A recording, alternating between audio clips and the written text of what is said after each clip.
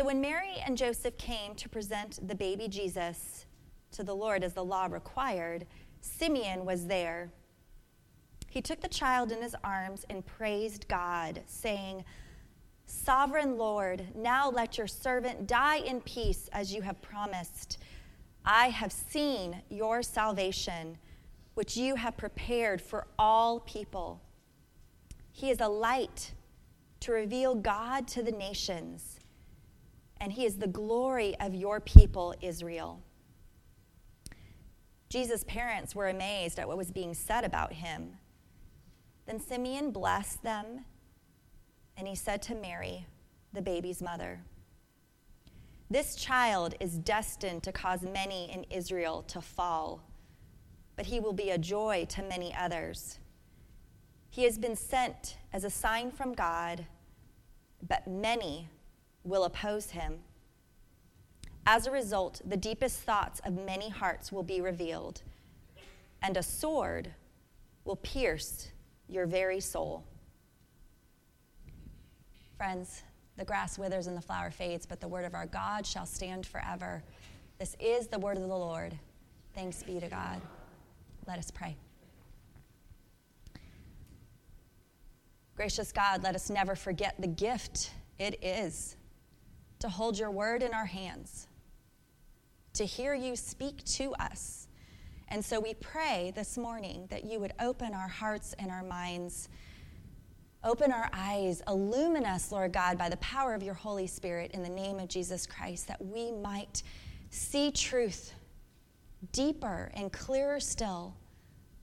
Lord God, that you might reveal yourself to us and that we might follow you. God, we pray that the words of my mouth and the meditations of all our hearts would be pleasing and acceptable in your sight, O Lord, our rock and our Redeemer. Amen. We have celebrated once again the mystery of the birth of Christ, the joy and the peace and the hope that this precious scene of a babe laying in a manger brings. What is your image of this manger scene? What image is there in your head?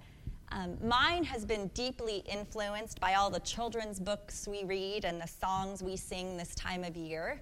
We even sung it as the children were coming forward, "Away in the manger." Lay down your sleepy head. What is your image? Mine is of a silent night, the glow of light, a soft glow of light, as the baby Jesus sleeps peacefully in a bed of hay, while Mary and Joseph and the shepherds and the animals gather around and look adoringly at this miracle child. Is yours anything close to this scene? Well, our text for this morning rips us rather suddenly from this scene, doesn't it? It doesn't start off bad. Old Simeon takes this 6-week-old baby, Jesus, into his arms and praises God for the promised salvation that he now holds in his hand, his final act that he can say, "Now I can depart in peace." And he blesses the child, but then things start going downhill rather quickly, don't they? To Mary, he says these words, "This child is destined to cause many in Israel to fall. He has been sent as a sign from God, but many will oppose him. As a result, the deepest thoughts of many hearts will be revealed, and a sword will pierce your very soul." This child will be the downfall of many. Many will oppose him. A sword will pierce your own soul. Can you imagine holding your 6-week-old baby and having someone say this to you about him? What is going on here? What happened to that peaceful manger scene and the angels singing and light and joy and all that is contained there and all the hopes and the inspired songs and the prophecy that Luke has been sharing and writing about? What happened? Quickly in the gospel narrative in Luke, a dark note is introduced, isn't it? as we are reminded that in Jesus' coming, not all is silent and peaceful nights and adoration and joy. Jesus is indeed the light, as Simeon says, gathering words from the prophecy of Isaiah, a light to reveal God to the nations. The Gospel of John proclaims the same truth in its opening. Jesus is the light that shines in the darkness. And he says this light is the light to the world. But John's Gospel goes on to say that the world does not recognize the light. They don't understand it. And so we quickly realize that a light shines in the darkness, but the darkness is there, and the darkness will try to oppose this light, as Simeon says. And friends, the battle will be fierce. Because you see, at the birth of this little boy, it is the beginning of the final confrontation between light and dark, between good and evil in the world, between those who are with God and those who are against God. And so we find that we move rather quickly from shepherds glorifying and praising God for all they have seen and heard, and Mary treasuring all these things in her heart in Luke 2:20, to opposition and a sword piercing Mary's heart in just 15 verses. We shift. I've been doing an Advent devotional this Advent season that continues past Christmas up until Epiphany, which is the day when the Magi arrive, the celebration of that day, which is the signaling of the Gentiles being included in this salvation story. Did you know that the lectionary text, and it follows the lectionary, which is the sort of scripture readings that have been laid out for us daily since the ancient church? The lectionary reading, the text for the day after Christmas, do you know what it is? I'd never followed this before. It's the stoning of St. Stephen. Christmas Day, you read the birth narrative, and the very next day, you get the text of the stoning of St. Stephen, the first martyr. And I was sitting there going, really? Do we have to go there so quickly? This is what the devotional had to say. But the days before Christmas and the feast day, Christmas Day itself, have lifted up our minds and hearts to the transcendent beauty of God's love for us. The account of the brutal stoning and martyrdom of the young disciple Stephen brings us startlingly back down to earth. The song of the angels, peace on earth, almost seems like a painful irony as we read of his martyrdom. Why does the church break the beauty of this sacred season with the commemoration of the first martyr? The devotional goes on to say, our good sense tells us that there is more, that this is more than just a jarring coincidence. What we encounter already is the clash between good and evil, between infinite goodness and the deepest, darkest evil. Stephen's death, and I would add that this scene with Simeon reminds us that Jesus has come to take on all evil. Both in the lectionary reading the day after Christmas and the text that follows this birth narrative that we read every year on Christmas, we are reminded that all is not right in the world, aren't we? We are brought back down to earth, to the gritty, hard reality of life in a broken and sinful world. And we are reminded of the longing we have for God to come and make things right. Even in this scene with Simeon, that is what is here. We find someone who is longing, who is waiting. Luke says he was eagerly waiting for the Messiah to come and rescue Israel. Other translations say that he was waiting for God to comfort Israel. Simeon was waiting with longing for the fulfillment of God's promise that God would bring hope and comfort. Friends, do you sometimes feel like Simeon? Are there places in your life where you're waiting for comfort or for rescue? Are there places where it's not the joy and peace of the manger scene that you feel you exist in, but rather places of grief and mourning, of suffering and longing? Christmas can actually be one of the hardest times of the year for many people, can it? A time where the reality of life clashes with this picturesque scene of happiness and tranquility and joy everyone else seems to be experiencing. At my home church, in the middle of this season of Advent, they offer a service called Worship on the Longest Night. And it's held on the longest night of the year, like quite literally. The night that is the longest in our calendar year. The darkness extends the most. And it's a recognition that in the midst of the celebration of Jesus coming, in the midst of the season of joy and festivities, that the nights can be long and dark too, can't they? People may be struggling under the weight of darkness and grief and pain. Friends, Jesus has indeed come into the world, and that is reason for joy and celebration, yet we still exist in the not yet. There are places in the world, in our own lives, where all has not been made right. And some of us feel like we're in the longest night, that there's darkness still in our midst. John's gospel speaks of this darkness in his opening words of his gospel, and we know this text, most of us do, right? The light shines in the darkness, and the darkness what? Has not overcome it. If you don't know this verse, this is a good one to memorize. The light shines in the darkness, and the darkness has not overcome it. We know this passage well, but what you may not realize is that John writes this in the context of the destruction of Jerusalem and the temple, which brought with it massive bloodshed. It is the fall of Jerusalem and the temple. Rome wiped them out. And then there's been the dispersion of the church that is trying to find its way in an entirely new context under persecution. That's the context in which John writes this.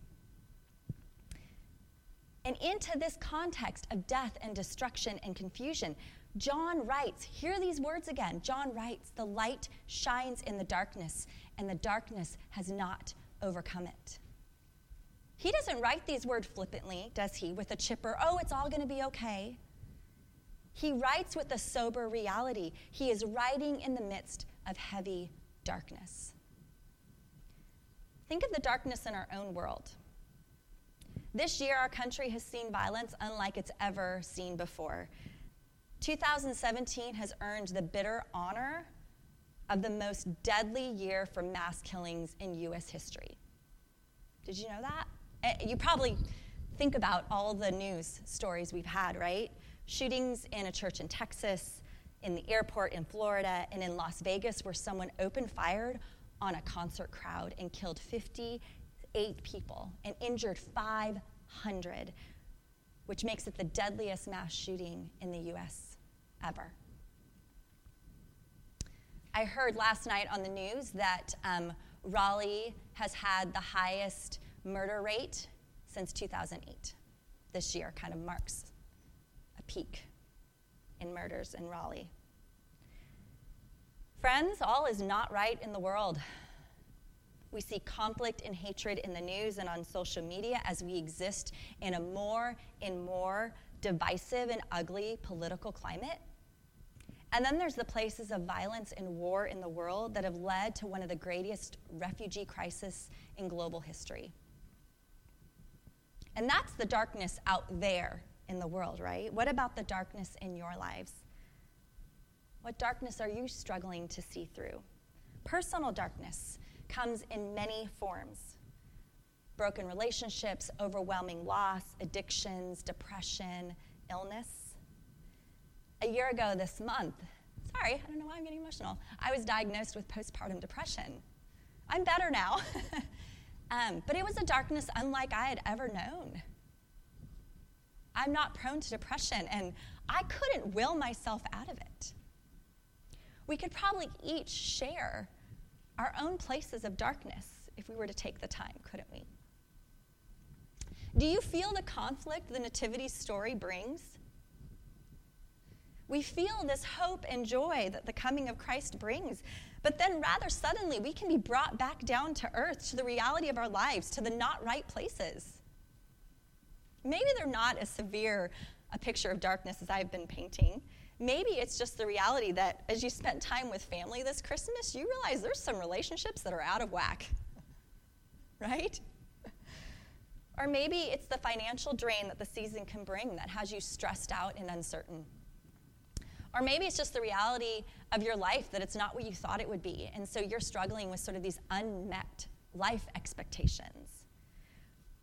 Whether your not right places are small or big, whether you see just some small shadows in the picture, or darkness is enveloping most of the light for you right now, Simeon speaks words of hope and promise. Yes, he speaks dark words about oppression and opposition and suffering. He names the reality of life. But as he does, picture this, as he does, what is he doing? He's holding baby Jesus in his arms. He holds in his arms Jesus, the Messiah. He holds the light. Even as he speaks these dark notes, he has finally seen and is holding in his hands, his old, frail hands, the light, the one he has been waiting for. The surprising thing we'll discover if you keep with these gospel stories is that Jesus, as the Redeemer, will redeem by sharing in our suffering with us. That's what surprises everyone. By taking the darkness head on and taking it into himself and dealing with it once and for all on the cross. The Nativity is a story that begins in a manger and ends on a cross. How many of you have a cross on your Christmas tree? You can raise your hands. How many of you have a cross on your Christmas tree? I do. I have quite a few. Have you ever thought about that? That on this tree we put up and decorate in the celebration of the birth of a baby, we also place on it the instrument for his death. We can become a little anesthetized to the cross and what it means. I mean, we know it means Christ's death, but it was a means of execution. That is the mystery and the baffling nature of what we celebrate at Christmas. A little baby that has been born to die. And we hold and proclaim that conflict, whether we know it or not, as we decorate for the season. Where do you find yourself this morning on the last day of 2017? If you've had any space in the craziness that is the holidays to sit and think about where you are in your life. I always like to take a little time to try to reflect on my year. For me, it's been a hard year. Where are you on this last day as you look ahead to 2018? Do you find yourself feeling this conflict, the jarring nature of the joy of Christ coming, but the reality of your life, which holds places of longing or suffering or darkness? Whatever darkness that you are experiencing, inside or out, to that the opening words of John's gospel says, the darkness never wins, friends. It never has the final word. A light shines in the darkness, and the darkness has not overcome it. It never has, and it never will overcome the light of God. The light that has come in Jesus Christ always penetrates, always overcomes. It always has the final say. John clarifies this truth that Simeon embodies as he holds the Christ child in his arms, this child of our promised salvation. Later in John's gospel, Jesus himself will say these words in John 8:12, which I'm going to read in the Message. I am the world's light, one of the I am statements. I am the light of the world. No one who follows me stumbles around in darkness. I provide plenty of light to live in. that's a promise, friends. That if we follow Jesus, he promises he will be the light, that there will be light in the darkness. He promises we're not going to stumble around, that the light is there. And as much as this is a theological statement about the truth of who Jesus is, that he is the light of the world, it's theologically a statement about who he is, it's also a promise. The light shines in the darkness, and the darkness has not overcome it. As I was preparing for this sermon, I brought up BibleGateway.com on my browser to look up a verse. And the verse of the day, it does these daily verses on there. I don't know if you're familiar with BibleGateway.com. It's great, a great way to look at a whole bunch of different translations. The verse of the day was this. As I'm in the midst of preparing this sermon, I have told you, Jesus says, I have told you all this so that you may have peace in me. Here on earth, you will have many trials and sorrows. Jesus was realistic. But take heart, because I have overcome the world. Friends, that peacefully sleeping baby that we have as an image in our head becomes the man who will stand in the synagogue just 2 chapters later in Luke and reads the words from the Old Testament of Isaiah 61 that was read for us this morning. The Spirit of the Lord is upon me, Jesus says, taking this text on himself. For he has anointed me to bring good news to the poor, for he has sent me to proclaim that captives will be released, the blind will see, the oppressed will be set free, and that the time of the Lord's favor has come.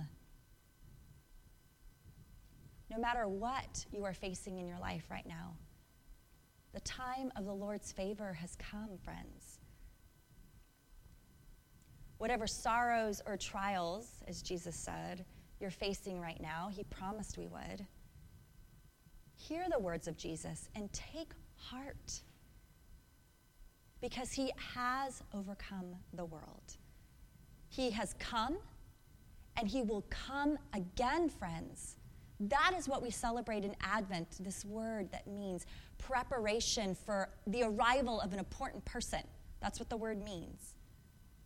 Advent, arrival of an important person. He did come in the manger, but we also celebrate the second coming, that he will come again, and that time he will bring to completion the work of making all things right. Simeon says for those who move toward God in this conflict, that this child will be joy. There is still the joy and hope the nativity scene brings. We can still hold to that in the midst of the darkness and the struggle. I love this image of Simeon holding this Christ child in his arms, even as he speaks these dark words to Mary, even as he names the reality and the suffering.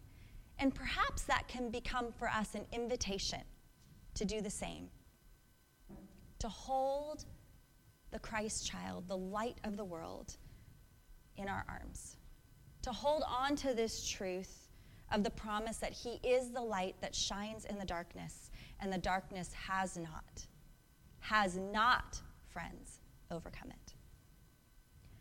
I have a dear friend right now who's going through a really difficult and painful situation. And this week she emailed me and shared with me some words that a friend said to her. She said, "To every step of darkness, there is a counter move of God." I love that. And then she said, "Watch for it. It's thrilling." Then my friend wrote these words.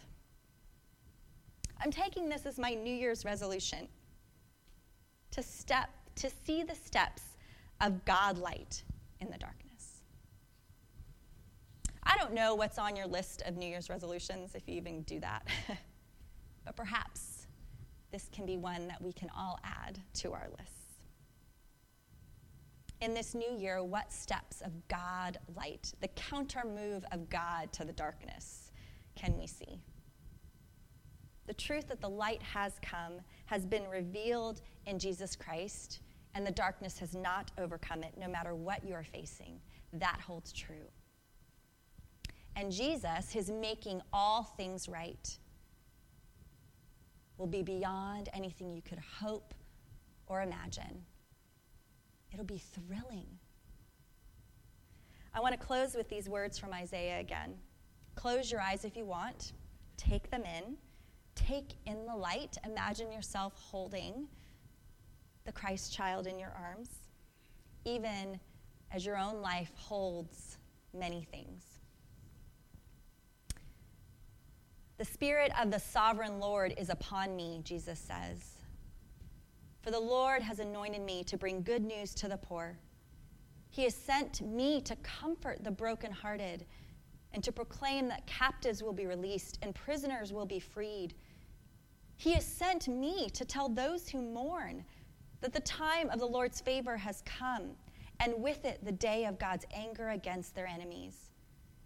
To all who mourn in Israel or in the church, he will give a crown of beauty for ashes, a joyous blessing instead of mourning, festive praise instead of despair. Friends, whatever your life is holding, hold on to Jesus. Hold on to the light that will dispel every darkness. Amen. I want to close with a prayer that a sister in Christ from your own congregation, Regina, sent to me on Saturday that unknowingly fits so perfectly. So will you pray with me?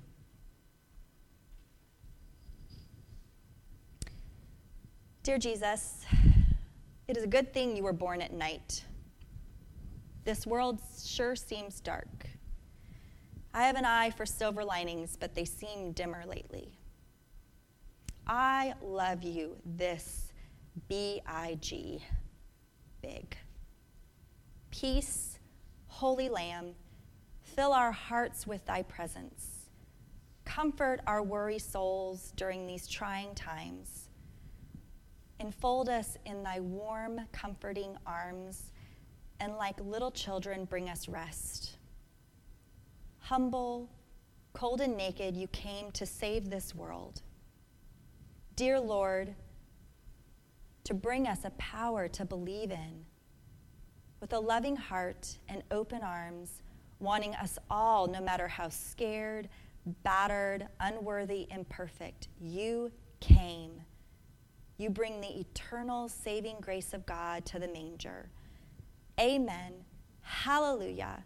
Sing praises to the Father, Son, and Holy Ghost, for the Prince of Peace has arrived. Amen.